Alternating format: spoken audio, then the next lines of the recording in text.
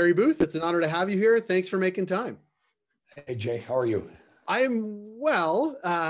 We're catching up the beginning of 2021, and we'll talk about what we should all expect from your perspective in 2021 as we enter this brave new world. And I think 2021 will be a big transition writ large in the world, but also in cannabis. We'll talk a bit about that. But we're talking today because it came across our desk, obviously, that there's, well, we're going to talk about ALPS. We're going to talk about the acquisition from Australis.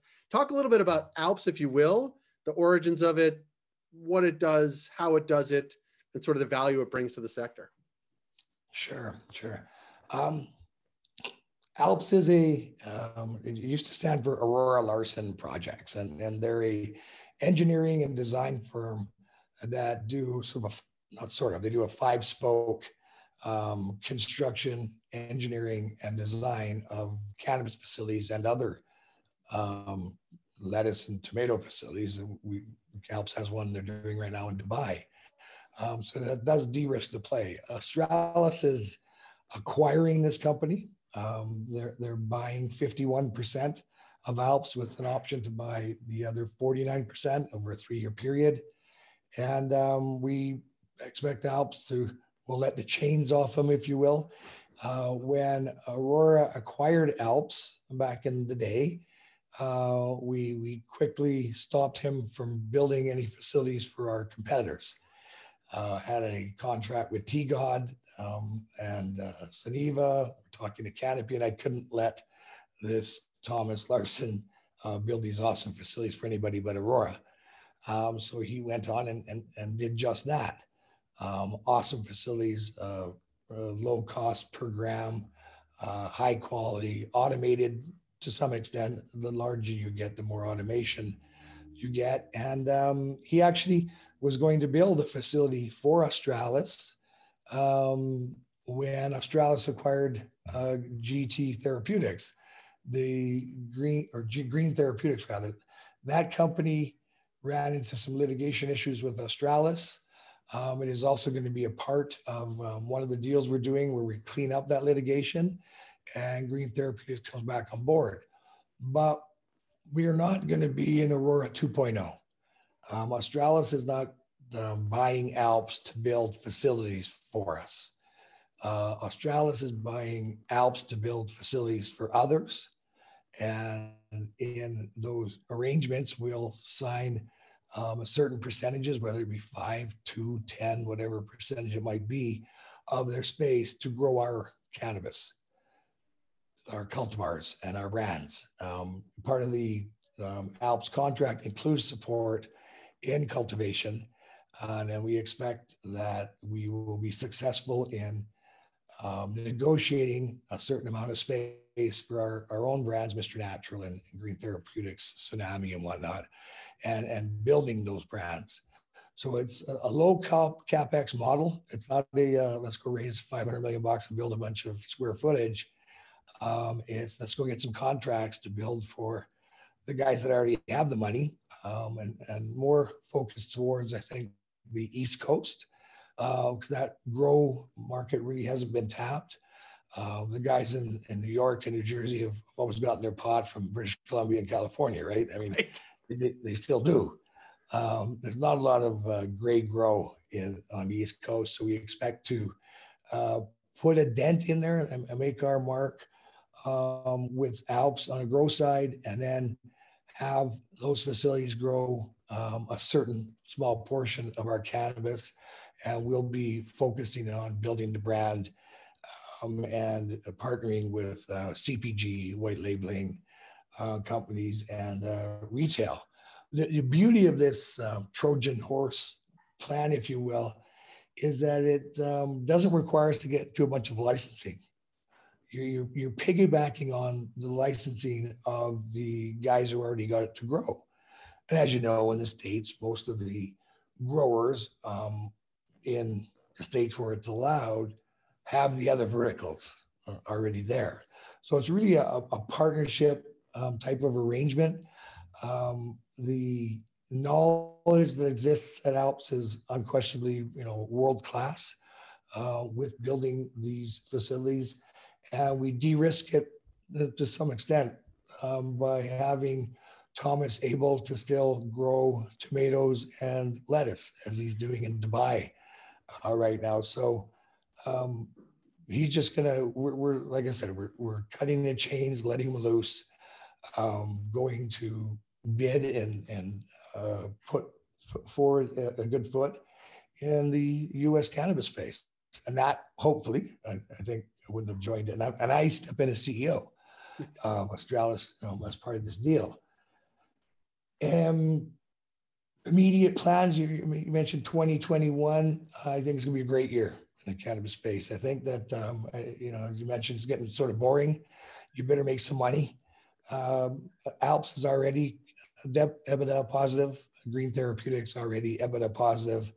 And BAM is getting very close to being EBITDA positive. So our three partners coming out of the gate here in the next month, hopefully we can wrap it up, maybe 30 to 60 days.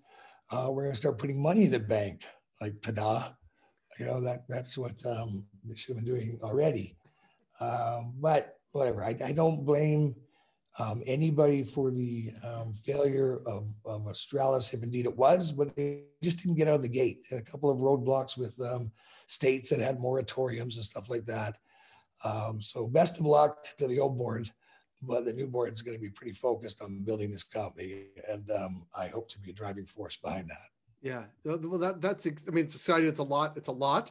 But I think as we look ahead to 2021, 2022, and beyond, I mean, in almost every conversation we have, of course, there's still excitement what's happening in Canada with the ramp up of retail in Ontario and other places. But the sort of big giant thing on the horizon is the U.S. market, obviously. The election in November, both on the federal level with a new sort of president coming in and what that means, but 5 states also passing some form of legalization, whether it be medical or adult use or both. But also this idea that it's now it's sweeping the nation, right? It's not just Colorado, California, Oregon, Washington, West Coast states, but they're East Coast states. And you mentioned New Jersey and New York. I'm from Massachusetts, although I live in Toronto. But like the idea that this is now, there may be these regional markets, and in the Midwest, we talk about Illinois a lot and Michigan. Like the idea that there are these regional markets that, of course, can't trade across state lines yet, but the idea that there will be these facilities and players that are regional and national players, MSOs, that really are taking the best of what they've learned, whether it is in Europe or whether it is in Canada, whether it is sort of big greenhouse grows that you've been talking about, and putting them in places that are just starved for supply of quality cannabis is an interesting play. And I wonder if you've sort of, obviously you have, like looked at places like New Jersey, which just don't have the supply to meet the demand they have now, never mind an adult use market that's coming online. Same thing with New York, same thing with any state. There's just never the supply that they need from the get-go because the know-how hasn't been there. And I think what you're saying is the know-how will be there through Alps and Australis. Absolutely. You made some great points there, Jay. I just heard the other day that the state of Illinois adult usage revenue will be higher than the entire country of Canada. So that gives you an indication on the limitations in Canada with respect to adult usage, where they don't exist as they're not as prevalent in the U.S. on a state-by-state basis. And if you can move your cultivars around, if you will, and you're allowed to do that, and get the brand going. There's only, maybe 5 or 6 companies in the States that have really done a great job on brand, in my opinion. Yeah. The True Leaves, the Charlotte's Web, Harborside to some extent, Big Sur, they're all Westies really. So no one's really come and tapped that shoulder of the East Coast. Now that's happening. New Jersey, Pennsylvania, New York combined, it's 80 million people that are heading down this adult usage road. I think it's 39 states where you can sit on your step and smoke a joint now. And that's a thing of beauty, right? And I think so. They could usually use a little mellowing out in the States for sure. Yeah, and it's righteous. It's right. It's what we've all been working for over these years. And certainly the pioneers are passing this golden baton on to responsible corporations and growing nice, clean, quality cannabis. And then the derivative market in the States is way better than the derivative market in Canada already, right? The things that they're allowed to do. So you might say, well, maybe they got to pull some things back. I mean, it's the cart before the horse. Who cares? The population rules and dictates, and the ability to advertise, the ability to brand, and the ability to know what the hell you're doing with respect to the grow. Those are assets, and they're rare on a large scale. So, as I said, this isn't Aurora 2.0. This is going to be all about the product and selling it. And if there's any problem in Canada with respect to cannabis, it's hard to sell. Every package looks exactly the same, right? I mean, it's hard to brand. You're not allowed. The ones that do brand don't get punished. The big ones, if you brand, you're in big trouble. So I'm excited about it. I have a place in Scottsdale. I've had it for years. I'll be definitely making a presence in the United States with respect to being CEO. And we have this other little opportunity called CBD. That's probably going to be, out of the gate at a federal level way before THC. And you have to be prepared for that as a cannabis company, I believe. I don't think you want to become, or I don't anyway, want to become a hemp farmer, but certainly CBD derived from hemp in a GMP fashion is going to set yourself up properly for a CGP, right? Consumer packaged goods industry getting involved. And that's another thing that Larson brings to the table, is the ability to build facilities that are GMP compliant, GACP compliant, good agricultural practices, good agricultural and cultivation practices. That's sort of my background. As you know, I'm a regulatory guy, even before the cannabis space. I was involved with the government, and they're God in these circumstances. They own your licenses, and yet you have to comply. And it's going to be about compliance and reliance. I want to ignite, excite, and delight these Australis shareholders. And sorry for the 3 rhymes, but a poetry mood today. You get a tattoo that says that. Yeah, do you really? Yeah, I mean, if you want to, sure. Well, I'll lose a few LBs first. Show it off. But it is, it's there for the taking to some extent. It's an exciting industry. That it's always on the move. It's a righteous industry, bringing medicine to people that would otherwise not have access to it, and allowing this wonderful plant to make its way into our kitchens and homes. Good thing. Well, Terry, I want to ask you one final question, and that is, we often in business talk about the first mover advantage, right? And there's been lots of that discussion with companies you've been involved in, of course, right? And I wonder, of course, that always exists in business because you get to capture market share, but you also get to make all the mistakes, right? And I'm wondering if this is an era where the second mover gets to learn from the first mover and make smarter moves based on the first wrong moves. Is that how you sort of think about it, that you get to move into new markets or emerging markets with all the background and all the information that you have from Alberta and from Canada and from other places? For sure. And don't think that we didn't dig deep into the MSO space at Aurora while we were doing our back-end rights with Australis. And after that, we had other plans. So I do feel that the team, it's not just me, we're bringing on board a team of experienced cannabis professionals. And I don't know if you know the history of Aurora, but we weren't a first mover. There was 13 companies that we called the Blessed 13. And they did go out and make the mistakes and we say stub their dicks, I think is what we called it. But and we got to learn by that. Does the opportunity still exist in the States? 100%, man. It is so many. The companies that are still standing in the States have done a great job in still surviving. So, they're pretty decent operators if you're going to go down any M&A trail. Or partnership trails with these guys. There's also been a lot of casualties.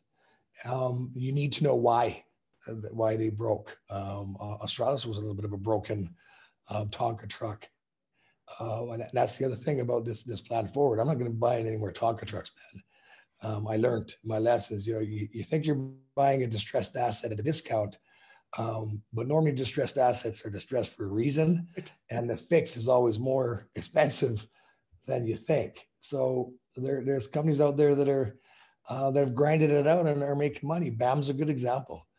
A great example. GT Therapeutics, another great example. They just hammered away.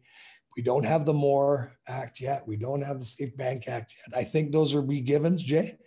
One of them was even a bipartisan bill, going to make a big difference in bottom line revenue to these cannabis companies. And then you start introducing these populations that don't yet have a grow industry.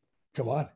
That's big stuff. And there's going to be big money come to the table with those two acts. You're going to see more institutional money come in. I'm pretty good at that, raising money. I've done a lot of that. But it's not going to be, I don't think, a big focus of ours. We're, like, as I said, capital light, EBITDA high. That's our goal. That's a good goal. You get that tattooed on yourself too. It'll be on my back. Well, when your words, when you lose the LBs, you can tattoo whatever you want and take your shirt off at shareholders meetings. Terry Booth, it's great to sit down with you in this context. Good luck in the new role and all that you're doing, and we look forward to connecting with you down the road. Thanks for your time, Jay. Have a great day. You too. Bye now.